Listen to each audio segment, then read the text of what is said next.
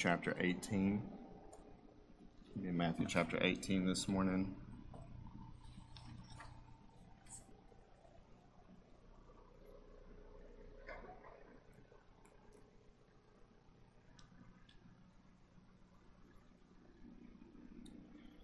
So we'll be in Matthew chapter 18. We're going to look this morning at verses 11 through 14. If you found your way there, if you'll stand with me for the reading of God's Word.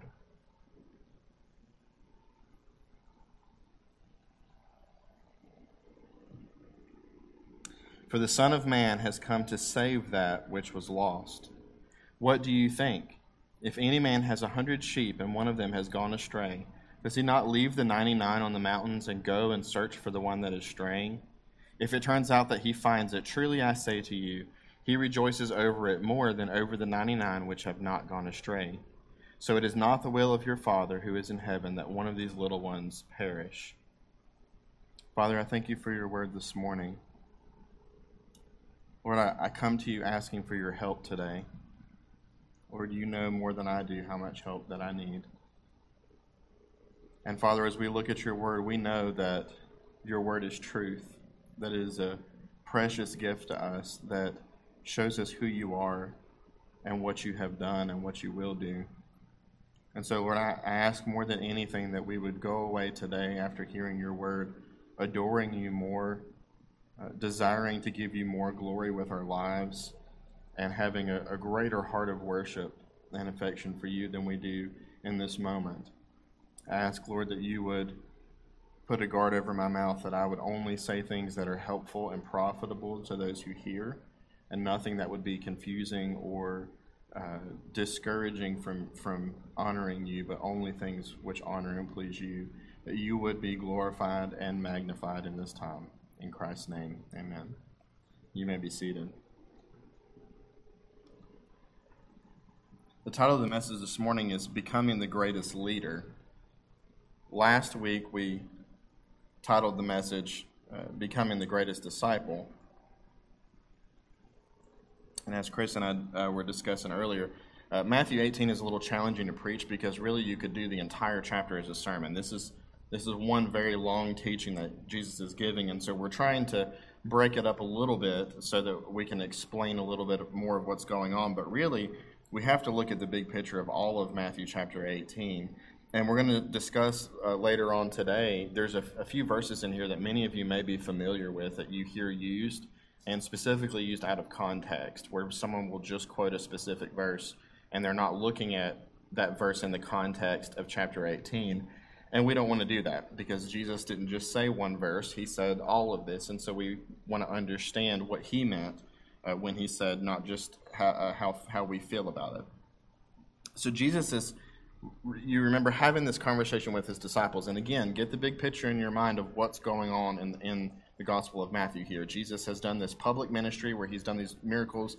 He's preached about the kingdom of heaven. He's talked about faith. And then he has revealed his plan to his disciples that he's going to go and suffer and die in Jerusalem. And during this time, they are working their way back to Jerusalem. So they know that the end of Jesus' ministry is coming. And then he is revealing more and more of himself as time goes on. And now, in chapter 18, the focus is coming more away from Jesus as Messiah and more towards the apostles as what they have to do when Jesus is gone. He's giving them instructions and saying, now you know who I am. You know what my plan is. Now I need to equip you as my apostles so that you can lead my people in my absence. And so he's teaching them last week how to become the greatest disciple. And this week he's teaching them how to become the greatest leader. Jesus says last week that becoming the greatest disciple means that you're putting others before yourself. You're humbling yourself, which is the opposite of what the disciples were doing. So he used this as a teaching moment. Today we're going to see that Jesus is saying becoming the greatest leader means stepping up to protect those who go astray. These are two qualities that he wants his disciples to have. So the first thing I want you to notice in the text here is in verse 11, and that's the strategy. What is Jesus' strategy here? For the Son of Man has come to save that which was lost. Now, we're going to do a little Bible college lesson here because if you're reading from the King James Version or the New King James Version, you're going to notice that verse 11 is not there. And when we stood up to read it, you're probably thinking to yourself, okay, what is he reading out of? And if you're reading an English Standard Version, you'll notice that you'll have a footnote at the bottom that will mention verse 11, but that's not going to be in the main part of your text either. I'm reading from the New American Standard Version, and if you're reading a New American Standard, you'll notice that verse 11 is there, but it has brackets on the front and back end of the verse. So I went into this a little bit with my growth group a few weeks ago when we ran into this before, but I want to explain just briefly to you why this is, so that you have understanding about what's going on.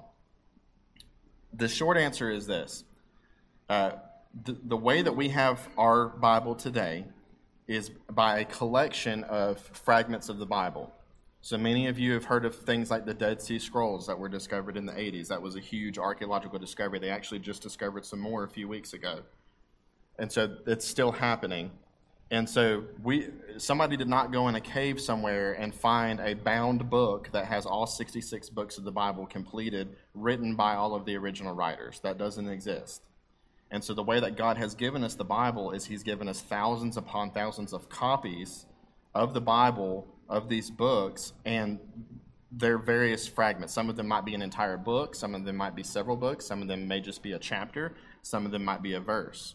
Some of them may have been a large collection of things, but because they're hundreds and thousands of years old, they might have dried up or been broken, or an animal broke into it, or those kind of things happen.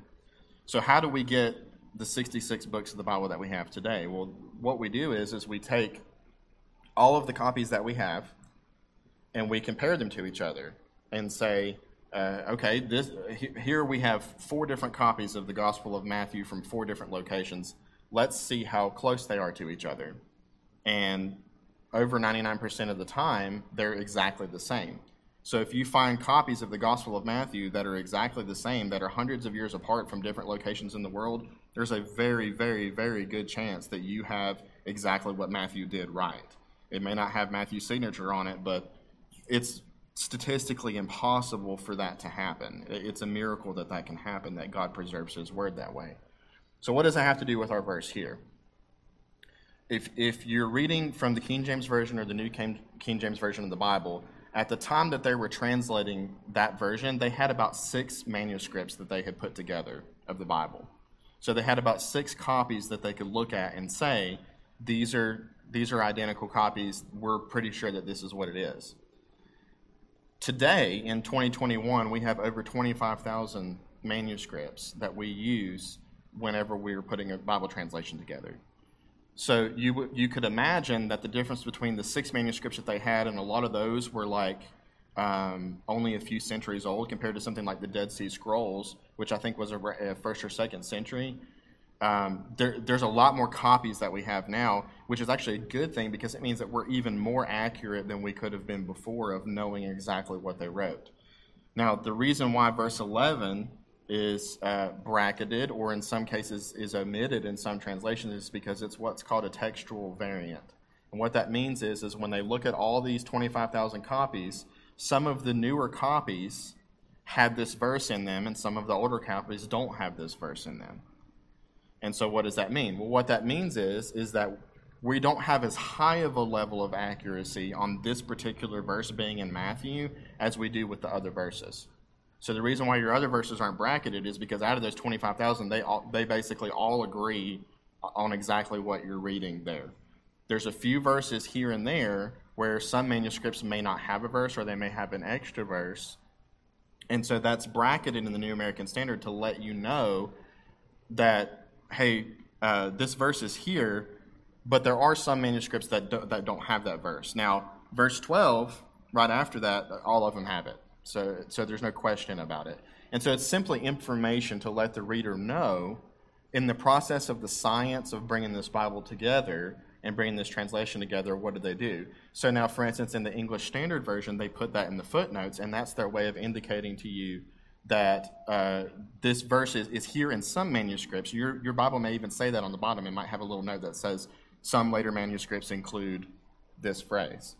So I want to explain that because if you're reading this morning out of a King James Version or a New King James or an ESV, you might be wondering what in the world's going on with this verse, and that's the reason why. So What do the scholars have to say? Basically, what the scholars have to say about verse 11 is that they think that probably when some of the manuscripts that they have that are later, they were probably trying to harmonize the Gospels, which is when you take them and you organize them the same way so that they're telling the same story. So you can actually go out to a Bible bookstore or something like that and buy what's called a harmony of the Gospels, where they basically lay out Matthew, Mark, and Luke side by side, and they rearrange the stories so that it's the same stories. And we've talked about this going through Matthew, that a lot of the stories, for instance, this story that we're reading here is in chapter 18 of Matthew, but it's in chapter 19 of Luke. And that just depends on the way that the writer was trying to tell his story.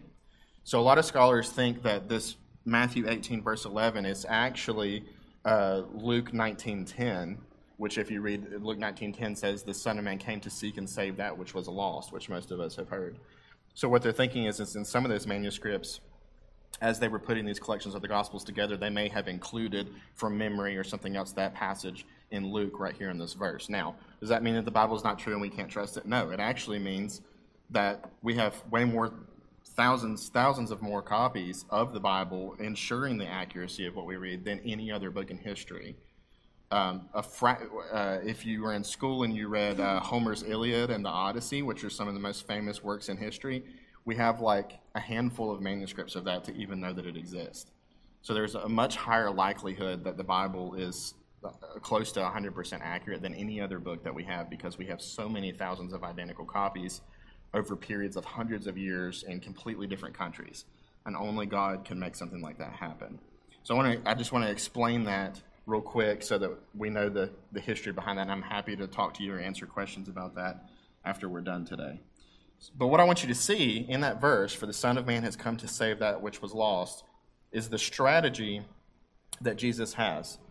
So Jesus did not come, this is what his strategy was not. Jesus did not come to provide moral teaching. Jesus was not a good moral teacher. This was not his purpose, is to say, I want everybody to be nice to each other. I want everybody to get along. It pleases God for us all to be in harmony together, and whatever pathway gets you to heaven and whatever that is in your heart, as long as you follow your heart, you'll be okay. This is not the things that Jesus taught. So he didn't come to provide moral teaching. Jesus did not come to reign over the nation of Israel. He made that clear. My kingdom is not of this world. And they kept asking him, when are you going to set up your earthly kingdom? And he keeps telling them, my kingdom is not of this world. I'm not here to overthrow the Romans. That is not my purpose. That was not his strategy. Jesus also did not come to give us a chance at redemption. Contrary to what the Roman Catholic Church and other groups may teach, Jesus did not die on the cross to make salvation possible for the one who believes. Jesus did not say on the cross, it is now possible. He said, it is finished. In other words, the work is accomplished. The debt is paid in full. If God, in the courtroom of heaven, if God prosecutes and declares someone guilty that Jesus has died for, he has committed double jeopardy. God is unjust and he has sinned against his own law. But because he is just, he will never declare anyone guilty whose sin debt has been paid for. And that is the good news. So Jesus did not come to try to save his people. That's not what he did. He came to save them. He came to accomplish a specific purpose that his Father had laid out of, I have prepared a bride for you. You are going to go and you are going to purchase that bride, and I will prepare her and you will be together one day. This is the strategy that Jesus had. What does that strategy look like? There's a couple passages. If you have your Bible, we're going to read several passages. I hope that's okay with you guys. We read the Bible here. We're going to read some Bible today because the Holy Spirit says things a lot better than I can anyways. So turn to Numbers chapter 21 in your Bible. And I'm going to demonstrate to you this strategy in just a couple passages. Now, it's all throughout the Bible. We know that. But I want to show you two examples that are really clear examples of what Jesus' strategy is. The Son of Man has come to save that which was lost. So Numbers 21, look at verses 6 through 9 there. The Lord sent fiery serpents among the people, and they bit the people, so that many people of Israel died. So the people came to Moses and said, we have sinned because we have spoken against the Lord and you. Intercede with the Lord that he may remove the serpents from us. And Moses interceded for the people. Then the Lord said to Moses, make a fiery serpent and set it on a standard. And it shall come about that everyone who is bitten, when he looks at it, he will live. And Moses made a bronze serpent and set it on the standard. And it came about that if a serpent bit any man, when he looked on the bronze serpent, he lived. Okay? So there's a bronze serpent here. If you look on the bronze serpent, then you will live. Now, look at John chapter 3. It's a passage many of us are familiar with. John chapter 3, verses 12 through 17. This is Jesus speaking to Nicodemus here. If I told you earthly things and you do not believe, how will you believe if I tell you heavenly things? No one has ascended into heaven but he who descended from heaven, the Son of Man. As Moses lifted up the serpent in the wilderness, even so must the Son of Man be lifted up, so that whoever believes will in him have eternal life. For God so loved the world that he gave his only begotten Son, that whoever believes in him shall not perish, but have eternal life. For God did not send the Son into the world to judge the world, but that the world might be saved through him. Now, many of us have heard John 3:16, but I want you to understand the context of that conversation of God commanded them, you have been cursed by this serpent. There is a serpent that has cursed the people in the Old Testament. How are they saved? By taking the symbol of what has cursed them, placing it up, and when they look on the symbol of what has cursed them, then they are delivered from the curse. Jesus is saying in the same way, the destruction of his body is symbolic of our sin, of the curse of sin, and that when we look upon what the curse of sin looks like lifted up, we are set free and we are healed and we are made whole in the same way by looking on Christ in faith and recognizing he is afflicted for me. In the same way that they looked on the bronze serpent, that the bronze serpent was their affliction. So this is the strategy that Jesus is saying here. The Son of Man has come to save that which was lost. That is his strategy. The second thing I want you to see is the search. Look at verse number 12 there. Jesus again is talking to his disciples and he says, "What do you think? If any man has 100 sheep and one of them has gone astray, does he not leave the 99 on the mountains and go and search for the one that is straying?" Let's talk just for a second about the illustration. So as far as we know, none of the disciples that he's talking to were shepherds as a career. They were tax collectors, they were fishermen, different tradesmen. As far as we know, none of them were shepherds. But culturally, they understood how shepherds work. Shepherd was a common job, and so they could relate to this. So what does this mean? Well, a lot of times the villages would have basically a village sheep herd, and the shepherd's job was to work together as a team to care for the sheep, essentially for the whole village. There was basically a flock that they used the wool for their garments, they used the meat for, and the shepherd's jobs were to tend to that flock basically on behalf of the community. And the way that the terrain is laid out there is that there's these valleys and then there's ridges that go along the valleys, and the ridges have all the grass on them. And so they would bring the flock of sheep up onto the ridges, and the shepherds would care for them. But occasionally, a sheep would start grazing and wander off, and it would end up in a cave, or maybe it would fall down a cliff, or it would get stuck somewhere. And if the shepherd didn't go and rescue that sheep, it would die, because sheep are really dumb. And they don't know how to find their way back, or they get themselves into a situation that they can't get themselves out of, which is, again, why Jesus refers to us as sheep very often. So the shepherd must go and get them. And this was so extreme that the community expected if the shepherd was not able to bring the sheep back alive, it had to either bring back fur or bones from the sheep to prove that they did everything that they could to bring that sheep back, as evidence that I didn't just let it go on behalf of the community. I made sure that I did everything that I could to bring this sheep back. And so they would bring back evidence for it. Now, some of you in here don't have children, or maybe you just have a couple children, and so you don't know what this is like. But for me, as a father of 6 children, I was asking my kids about this story. And I said, what do you guys think about this? Or what comes to your mind? How can you relate to this? And my daughter Annie said, "Oh, this reminds me of something that just happened like a week ago." So what happened a week ago is usually on my day off, I cook a big family breakfast, and we have a big family breakfast. And so we all sit down to the table, and we have this, we've got waffles, and we've got bacon and eggs and the whole deal. And we sit down, and everybody's there except my daughter Sailor. She's not there. And so we think, okay, well, maybe she didn't get up yet. Now, if you're in a house that only has a couple kids, you kind of know whether they're up or not. If you've got 8 people in the house, sometimes I don't know where they are. Don't tell anybody, but I kind of try. They have to kind of fend for themselves sometimes. I'm hurting. It's different. So Sailor doesn't come to the table. So we call up right? Call up to her room. Sailor, it's time for breakfast. Everybody's here for breakfast. No response. So finally I send one of the kids up to the room. Go up and wake her up out of bed. She comes down. She's not in her room. I don't know where she is. And so we're thinking, okay, something's not right. This is early morning. They're probably not playing outside. So Rebecca and I get this look on our face, and the kids can tell, like, oh, this is not good, right? So they get this look on our face, and we kind of leap up and just start scouring the house, right? Mom and Dad, all the kids, we're yelling for her, where are you at? We're looking in all the closets, and we're thinking something is not right. This is not okay. She's probably in danger, right? This is the response. And we all come back, and as time goes on, we're just getting more and more anxious, more and more worked up about the whole situation.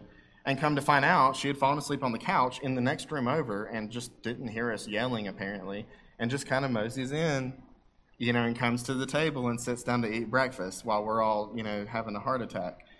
And so Annie reminded me of this, and she said, Daddy, that's what this story reminds me like, is she was kind of like that sheep that was lost, and everybody was freaking out about where the sheep was, trying to find the sheep. That's kind of how Sailor is. She's kind of like that sheep. And I said, you know what, that's a good example. I should talk to my kids more often about the Bible. So that's essentially what's going on in this passage. And so why is there such a concern here? Why is Jesus saying the shepherds should be concerned about this? It's because lost sheep end up dead. That's what happens to them when they get lost. It's not a matter of, we've all had like a dog or something like that ran off for a while, and you get concerned. You're like, well, they know how to find their way home. Sheep doesn't know how to do that. And chances are, if it hasn't come back, it's got itself in some kind of situation that it can't get itself out of, and it's going to have help. Otherwise, it's going to end up wandering off in a cave and getting eaten, or just die and not know how to get out. That's why this is a serious concern for the shepherds. Ecclesiastes 4:9-12 says this: 2 are better than 1 because they have a good return for their labor. But if either of them falls, the one will lift up his companion. But woe to the one who falls when there is not another to lift him up. Furthermore, if 2 lie down, they keep warm, but how can one keep warm alone? And if one can overpower him who is alone, 2 can resist him. A cord of 3 strands is not quickly torn apart. So the wisdom in Ecclesiastes tells us it is not good for us to be alone. As sheep, as followers of Christ, it is not good for us to be alone. If you've got your Bibles again, turn to Hebrews chapter 10. We're going to read part of Hebrews chapter 10. I told y'all we were going to read a lot of Bible today.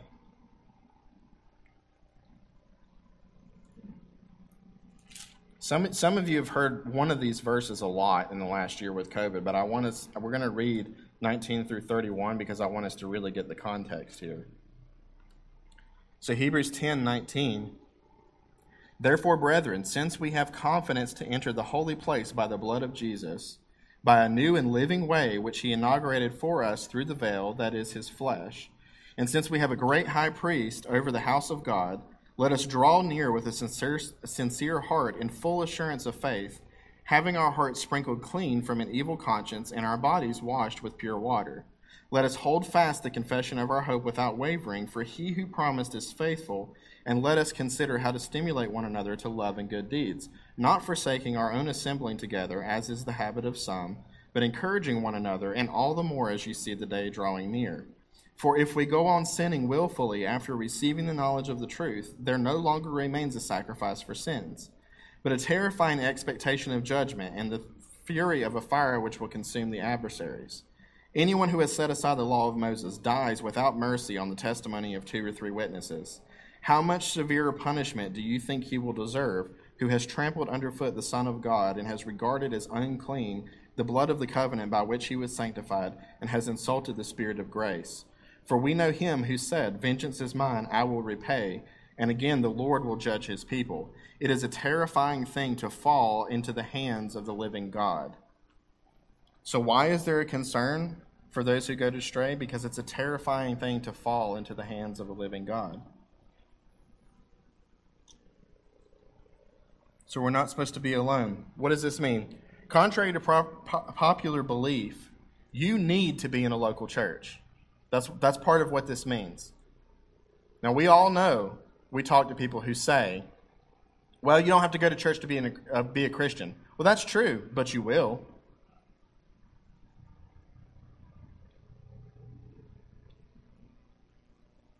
You can't hide in this church. There's a reason why some people don't like churches like this, because you can't hide here. And that's good for you. It's good for you to not hide. It's good for you to be known. Because guess what happens? If you're in a local church where you're not known, where you don't know your pastor, where your pastor doesn't know you, doesn't talk to you, doesn't have a relationship with you, then you're going to be like this sheep that's going to wander away and nobody's coming after you. That's not the way that God has designed the church to work. We have to know one another. We have to be able to look around the room on Sunday morning and say, where's so-and-so?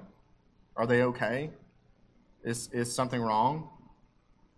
I have family out today because of sickness, and I've had multiple people come up to me. Are they okay? I'm praying for them. I'm just checking, right? I'm not offended by that. You know why? Because somebody knew that my family exists. People here know what my children's names are. They have conversations with my wife during the week. If something's wrong with my family, I can't hide that from my church. My church knows, and that's a good thing for me to not be able to hide. We live in a culture where people want to go to church and hide.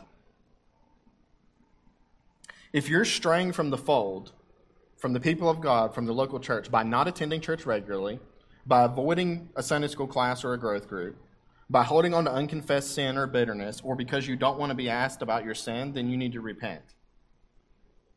Just plain and simple.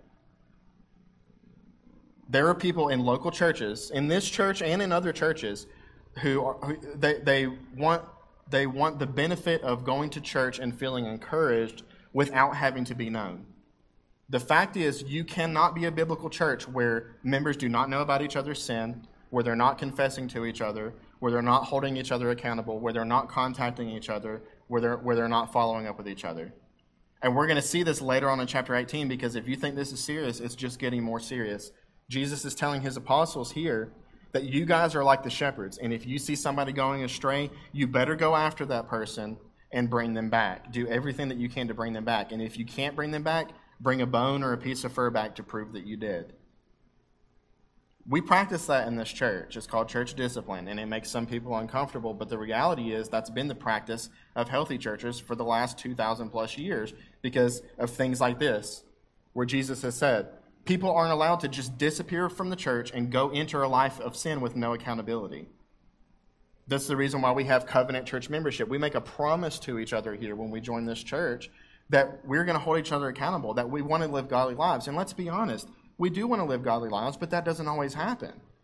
That's what we just read. You remember the text last week? He said, woe to the world because of the stumbling blocks that are inevitable. We are all going to wander away. We're all going to be tempted there's 100 reasons to not come to church on Sunday morning. There's 100 reasons to not be involved in a group or a Sunday school class or a Bible study. There's 100 reasons to not call that church member that's at home sick that we're concerned about, or go visit somebody. There's 100 reasons to say, well, I can't serve in doing this kind of thing. Stumbling blocks, they're there. But the reason why we covenant together as a body of believers is you cannot be a member of Barberville Baptist Church if you're not saved. It is a requirement. We practice what's called regenerate church membership. You have to be saved to be a member of this church. And that sounds astonishing to some people, but the reality is that's not a requirement in the majority of churches in America. It is not a requirement for you to be a Christian to be a member of a church. We require that you have to have a testimony not only of your words, but of your life, that you are actually a Christian. And if that testimony changes, then we exercise church discipline. Why? Because of exactly what Jesus is saying here, because we're all tempted. Pastors aren't exempt, deacons aren't exempt, Sunday school teachers aren't exempt. We are all human beings, and there are constantly stumbling blocks in the world in front of us. And when we trip and we stumble, just like the writer of Ecclesiastes says, woe to the man who's by himself and doesn't have anybody to help him up. And you wonder why some people, they miss a week of church and then 2 weeks of church, and then they just go off into the abyss, and then you find out 5 years later, well, we're divorced, or he's an alcoholic, or the kids are rebellious, or whatever. Well, why did that happen? It's because they fell and there was nobody to pick them up. And so we covenant together as a church, as church members, to say, we're not going to let that happen to each other. If we see somebody slipping and we come to them, we're not coming to them in judgment. We're not coming to them in condemnation. We're coming to them, as Jesus said, I don't want you to fall and have nobody there. to help you. I want to help you. Shame on us if we have a church member that falls into sin because of addiction, because of divorce, because of whatever, and we didn't do anything about it. It's a terrifying thing to fall into the hands of a living God, and we want to make sure that if somebody is a member of our church, that is not a concern for them, because they know, people know me well enough that if I'm not okay, somebody is going to hold me accountable. And if I confess my sin and repent and come back to the church, I'm going to be welcomed there, and they're going to celebrate that. Don't end up like a sheep that's stuck out in the wilderness. It can happen to any of us. Don't let yourself do that. And how do you do that? You do that by leaving the fold. If you stay in the fold, there's a reason why we do the things that we do here. There's a reason why we gather on Sunday morning. There's a reason why we have small groups in our homes. There's a reason why we do those things, because we want to be known, because we have to know each other. If one of my children is missing, I know about it and I'm concerned about it. If I didn't, I wouldn't be a good father. If we have a church member that's missing and you don't know about it and you're not concerned about it, then you're not a good church member. That's just the truth of it. This is our family. Many of us will die and we'll find out that there are family members that we were born into the family of that will not be there, but our church family will. Make sure that your eternal family is a priority in your life, because these are the people that you're going to have to be with for eternity. The third thing I want you to see is the siding in verse 13. If it turns out that he finds it, truly I say to you, he rejoices over it more than over the 99 which have not gone astray. So when the shepherd's going out and he sights this sheep, there they are, right? This can happen to us. That person you haven't seen at church in a couple of weeks and you're at the grocery store, there they are. They weren't in church on Sunday, but I found them, right? I found them. What do? They rejoice over that. Or when that person's gone for a while, I can't. Some of you guys can understand this if you've been here for a long time. But man, the Sunday that I came a few months ago, when our older members that have been gone for a year, when they came back on Sunday morning, I mean, just the joy in my heart just to see them be able to come back to church. I mean, that was a moment that I remember of like, praise God. You know, I think about Miss Charlene. I know she's watching this right now, but you know, as many health challenges as she had, she would be sitting in here right now if she could. I have no doubt about it. She's told us that. But the Sunday that she came, and she had every excuse not to come, way more excuses than any of us do. And she came because she felt like it was so important for her to be here. It just brought me so much joy to say, praise God that this one that was gone for a while has been able to come back, has been able to come back. And in the same way, he rejoices over it more over the one than over the 99 which have gone astray. And so our response when there's sin in the church, and it happens, and it's going to happen, because guess what? We're all sinners here. When sin comes out in the church, instead of hiding it and ignoring it, we deal with it. We confront it for the good of the person. But you know what? When repentance comes, we need to celebrate. We don't need to hold that over that person forever. Just as Brother Wesley played earlier, that's cast as far as the east is from the west, and that should be our response as a church. Of, you know what?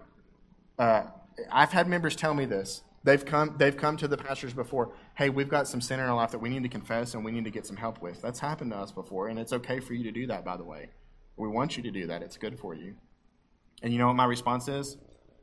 I knew that you were a sinner when you joined our church. Now, I'm glad that you're confessing it and you're dealing with it. But the fact is, I'm not surprised when somebody comes and says there's sin in my life, because guess what? There's sin in my life too. And I have to confess it to others and deal with it. And so we need to have an understanding of, you know what? We should celebrate when somebody confesses sin and repents, because they are being set free from the power of sin in their life. Of praise God, this person's closer to Jesus than they've ever been in their life. That's something to celebrate. Even in the midst of that sin and that brokenness, even in the midst of a long road maybe ahead of them, we've had people do that in this church. We've had people publicly confess sin in this church before, and you know what? It was powerful in their life. God poured out his power in that person's life. Why? Because his word says if we confess our sins to one another and pray for one another, that we will be healed. So we're not Roman Catholics. You don't have to go to a priest. Well, actually, you do have to go to a priest and confess your sins, but he's at the right hand of the Father right now. You don't have to go to a building and confess sins to a man who says that he's a priest. But we do need to confess our sins. And sometimes we throw the baby out with the bathwater and we're like, well, I don't need to go into anybody and confess. And again, Well, no, you don't need, you don't have to, but you probably should, because it's good for you. Because guess what? The enemy uses what's in the dark. When you bring things into the light, you break the curse of sin, the power of sin. The devil can't hold confessed sin over a person anymore. He only works with what's in the dark. So the leader's heart here, this shepherd, is more for those who are in danger, for them to be safe, than it is for the ones who are safe to be in danger. Why? Because again, without accountability, you are in danger. Why? I can tell you as your pastors, we spend more time in prayer and conversation about the ones who aren't here than the ones who are. Why? Because if you're here, if you're in a group, if you're confessing your sin, if you have real relationships in the church, you're not in danger. You're okay because you have that accountability. The Holy Spirit is going to use that in your life to grow you. But who's the one that's in danger? The one that nobody's heard from? The one that is avoiding talking to people, or they're just having small talk and they're not really getting into the issues that are going on? Those are the ones that are in danger. Those are the ones that we have to give attention. And it's not just the pastors, it's the whole church of, is this person okay? What can I do to help this person? Even if it's just prayer, I'm going to commit to praying that God's going to work in this person's life, that he's going to bring them back into the fold. When you see somebody who's missing, okay, if you're a church member today, you have a basket on the front, and it's got t-shirts and stickers and fun things like that. Another thing that it's got is a membership directory.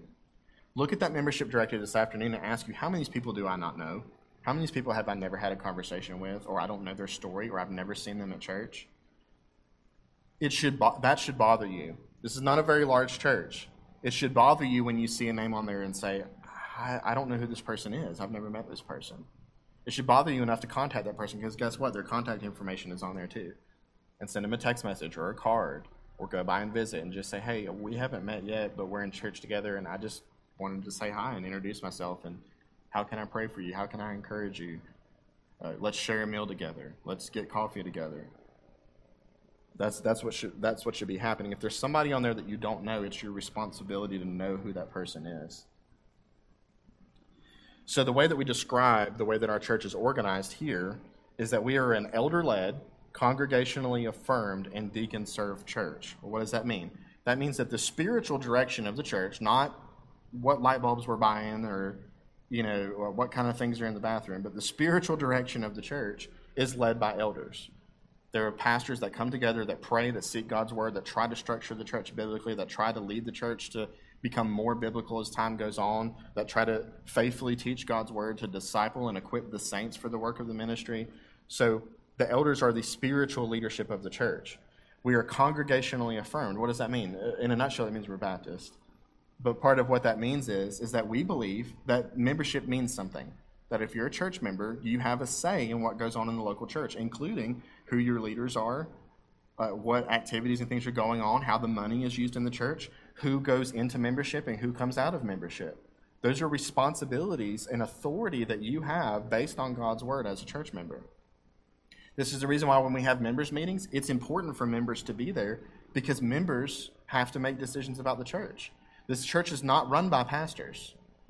It is led spiritually by pastors, but a lot of the business and the affairs of the church and the things that go on, the ones that show up to the meetings and vote are the ones who have authority over the direction of the church. And so it's important for them to be involved.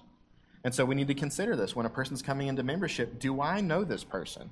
We give you plenty of time when you join this church for people to get to know who you are. The same thing if we have to remove someone from membership. Well, what is this person's situation? Do I know them? Have I personally contacted them about whatever the reason is, whether that's they're moving or whether it's a sin issue?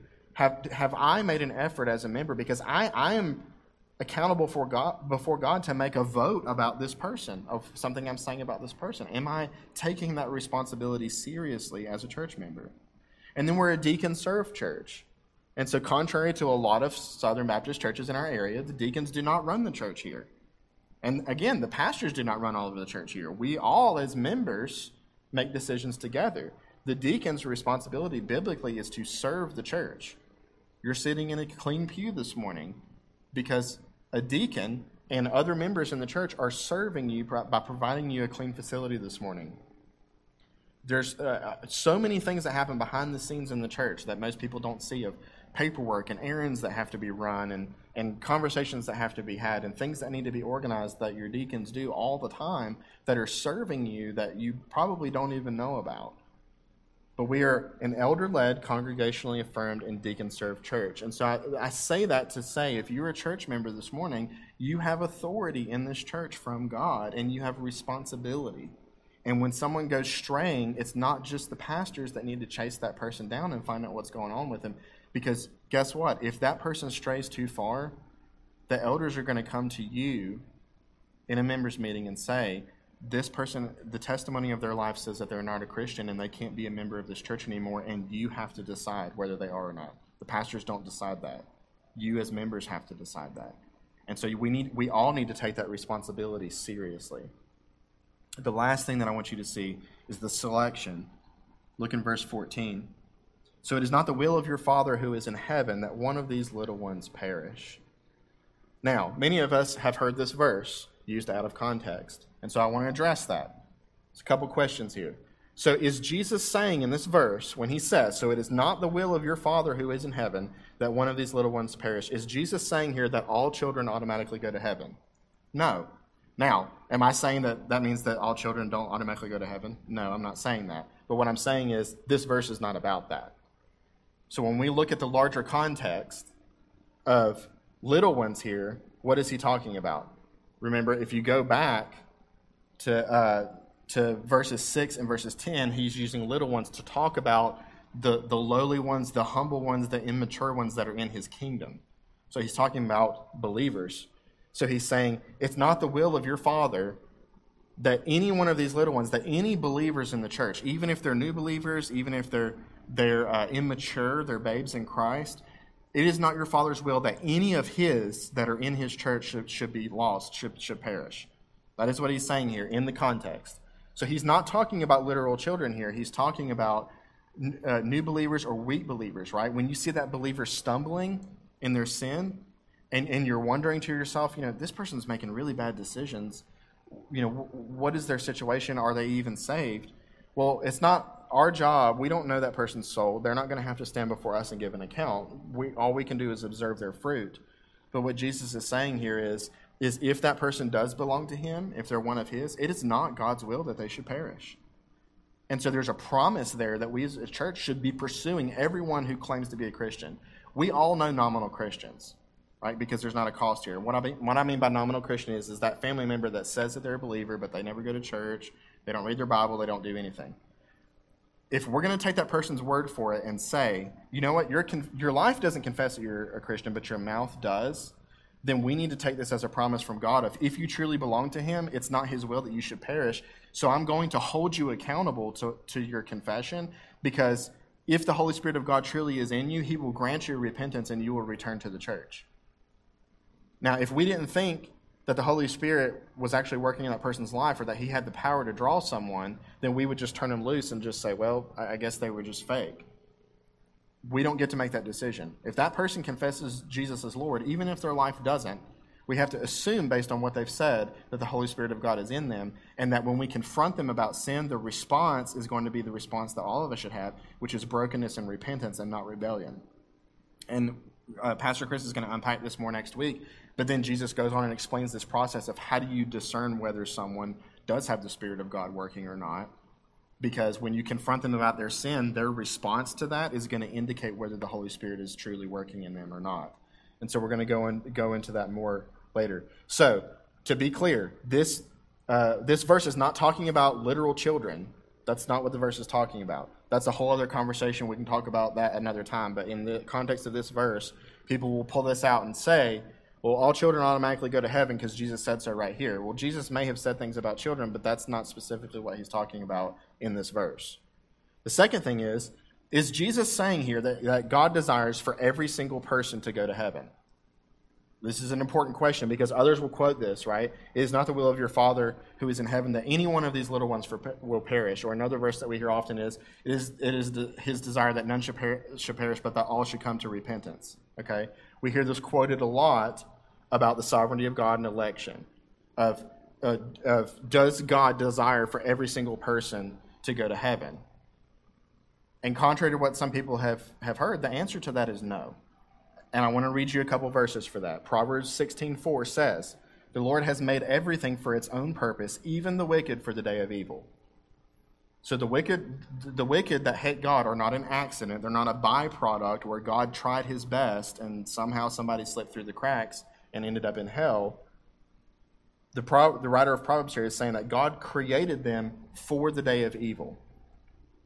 Daniel 4:35. This is Nebuchadnezzar after he was humbled by God, which is an awesome story if you go back and read it in Daniel chapter 4. If you want to understand the power of God, Daniel chapter 4 is a great chapter where God illustrates who he really is. This is what Nebuchadnezzar prophesied after God gave him his mind and his kingdom back, which he took away like that. After he gave him his mind and his kingdom back, Nebuchadnezzar says, "All the inhabitants of the earth are accounted as nothing, but he does according to his will in the host of heaven and among the inhabitants of earth. And no one can ward off his hand or say to him, 'What have you done?'" What does that mean? That means God does what he wants. That is the point of the Bible. That can make us uncomfortable sometimes because we don't always understand everything that he does or why he does it. Of course, he doesn't owe us an explanation for those things. But is this verse saying that it's not his desire that anyone should perish? Well, again, we have to look at the context of the verses. Okay. Now, is it God's desire that every person should repent? Yes, the Bible says that God commands all men everywhere to repent. So it is 100% his desire that every human being on the earth repent and turn from their sin and trust in Christ alone for their salvation. However, the reason why that happens isn't because God can't do what he wants. It's because he has a specific plan. And so, who are the little ones that he's talking about here again? He's talking about people in the fold, right? Little ones who are in the fold. In other words, new Christians, immature Christians, Christians who are stumbling in their sin. He's not talking about unbelievers in this passage. So when he says it is not his will that any of these little ones should perish, he's not saying that no children will ever perish. He's not saying that no humans will ever perish, because we know that that's not true. Jesus taught more about hell than anybody in the Bible. What we know is that for his people, for his sheep, for his flock, his desire is that none of them should perish. Well, how do we know this? You can go and read John 10 and John 17. Both of those chapters explain a lot of it. But one of the things that Jesus said in his prayer to his Father is, "I have not lost any of those that you have given to me except the son of perdition," which was Judas, because that was part of God's plan. Other than that, Jesus is saying, I have kept every single one that you have given to me. And all that the Father gives to me will come to me. And I mean, I could just quote those whole two chapters, but go look at John chapter 10 and John chapter 17, which some people will say, well, you're taking that out of context. It's pretty hard to take an entire chapter of the Bible out of context. But go and read those things. So he's talking about the weak and the lowly. And so when he's talking about the selection, the will of the Father who is in heaven is that none of these little ones should perish. There's a beautiful promise there, which means, guess what? You might be one of those little ones. Like we talked about last week, you might be stumbling in sin even today. There might be stumbling blocks in the world that are in front of you where you're dealing with addiction, you're dealing with some kind of persistent sin that you're wrestling with. Maybe it's pride, maybe it's anger. It's different things for all of us, and we all experience a variety of stumbling blocks. But the good news is, if you're in Christ this morning, it is not his desire that you should perish. And you have a promise from him that all that the Father gives him will come to him. And you're secure this morning. You're not secure because of your obedience. You're not secure because you missed all of the stumbling blocks, although we try to by the power of the Holy Spirit. You are secure because of Christ's obedience. His perfect obedience has secured you a place in that flock. And guess what? As pastors, we are going to fail in shepherding people. There are times where somebody is going to slip out of the church, and we're going to fail to be able to bring that person back. There's going to be times where you're going to need us in your life, and we're not going to be there for you. Not that we don't want to, but we are human men.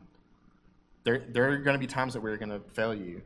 But there is a shepherd who always brings his sheep back, who will climb every mountain, who will go into a cave, who will fight wolves and lions and all these other kind of things, and he will get every single one of his sheep. And he's not just going to bring bones and fur back. He is bringing the sheep back, even if he has to bring that sheep back from the dead. He will have all of his, and there's a beautiful promise there this morning for us who are in Christ. So in conclusion, last week we talked about how to become the greatest disciple. Well, how do we become the greatest leaders in Christ? Well, we adopt his strategy. What is his strategy? Evangelism. If Jesus came to seek and save that which was lost, then we need to do the same thing. We need to be calling lost people to come to repentance, to come to Christ, and that's evangelism. So if you want to be a leader in the kingdom of God, you need to be sharing the gospel. We need to search like he does, which is church discipline, which is when you see somebody going astray, part of your leadership as a member is stepping up and asking questions. Are you okay? Is something going on in your life? How can I pray for you? How can I support you? Is there a need that you have that I can meet? Do you need a ride? Do you need somebody to sit with you? Do you need somebody to help you with kids? Do you need food? Do you need clothes? Do you need a place to stay? These are questions. None of those things should stop somebody from coming to church. We need to rejoice at repentance and restoration. That's what the shepherd does. That's what our when people confess sin, the response doesn't be like, well, I knew they weren't right. Or the response doesn't need to be, well, it's about time. We all knew how much of a wretch this person was. The response needs to be the response of the shepherd here. When he finds it, when that person comes, and I can tell you, I've seen this happen as a pastor here, where somebody will come, and I knew they were struggling with something, but I didn't know all the details, and they come and they share and say, hey, this is what I'm dealing with, and it's time for me to get some help with this sin. I rejoice over that, because I know that the Holy Spirit's about to do a work in that person's life, that he's going to do a powerful work in their life because they've come to that place of humility. God resists the proud, but he exalts the humble. And then last, we need to trust his selection. We need to trust that he knows what he's doing. We need to trust that, again, in this promise, that for all those who are in Christ, that he is going to complete the good work that he began in you. And so when we're sharing the gospel with somebody, or when we see that person struggling in sin, instead of feeling like, well, I don't really know if I can confront that person, or I've got my own issues, I'm not really one to go and help this person, we need to humble ourselves and say, you know what? God has promised that everyone that is his, that he will complete a good work. And if I think that this person belongs to him, then I'm going to go and speak truth to them and trust that the Holy Spirit can do more than I can. I might not be able to convince that person to turn away from sin. I might not be able to get that stumbling block out of their life, but the Holy Spirit can do those things. And so I'm trusting that if God has truly saved them, that they not only have been saved, but they are being saved, and they will be saved. God completes the entire process. He doesn't half save anybody. And so there's a glorious promise there that if you're that person today and you're in sin and you've got those stumbling blocks, then repent and be free. Don't carry that burden anymore. God invites you to come to him. And if you see the one who is in sin, go to them in love and say, listen, Jesus said that his yoke is easy and his burden is light. And you don't look like you have a light yoke right now. It looks like there's a lot of stuff going on in your life. It looks like there's pain, there's suffering, there's anxieties, there's all these things that you're dealing with. And Jesus doesn't want that for you. He died to set you free. And he who the Son sets free is free indeed. We need to be preaching that to each other all the time. We need to be reminded of that. Let's pray. Father, thank you for your word this morning. I thank you, Lord, that you are that great shepherd, that, Lord, all of us in here were lost. All of us in here had wandered off somewhere, and we were in danger and didn't even know it. And, Lord, you came for us. We weren't seeking you, but you were seeking us. We thank you for that you are a wonderful shepherd that is so good, that protects us, that provides for us, that leads us into those green pastures, as we read in the psalm. And Lord, we need more of that. We need more of your guidance in our lives. We need more of your power in our lives. We need more of your salvation in our lives, Lord. We thank you that for those of us that are in Christ this morning, that we can have complete assurance of where we stand with you because of your Son, Jesus. And yet, Lord, we need more and more grace each day because the world is full of stumbling blocks. I pray, Lord, for those who are stumbling this morning, Lord, that you would pick them up and that you would bring them back into the fold, that they would not be alone, because we know that that's not your will. And as your word says here, Lord, your desire is not that any of those should perish.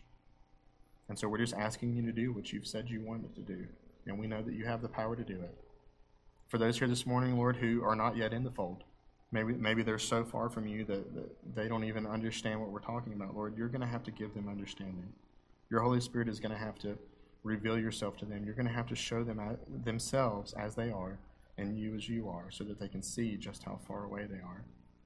If there's one here today that's in that situation, Lord, I pray that you would draw them to yourself by the power of your Holy Spirit, and that you would gloriously save them and give them a testimony for your name. In Jesus' name, amen.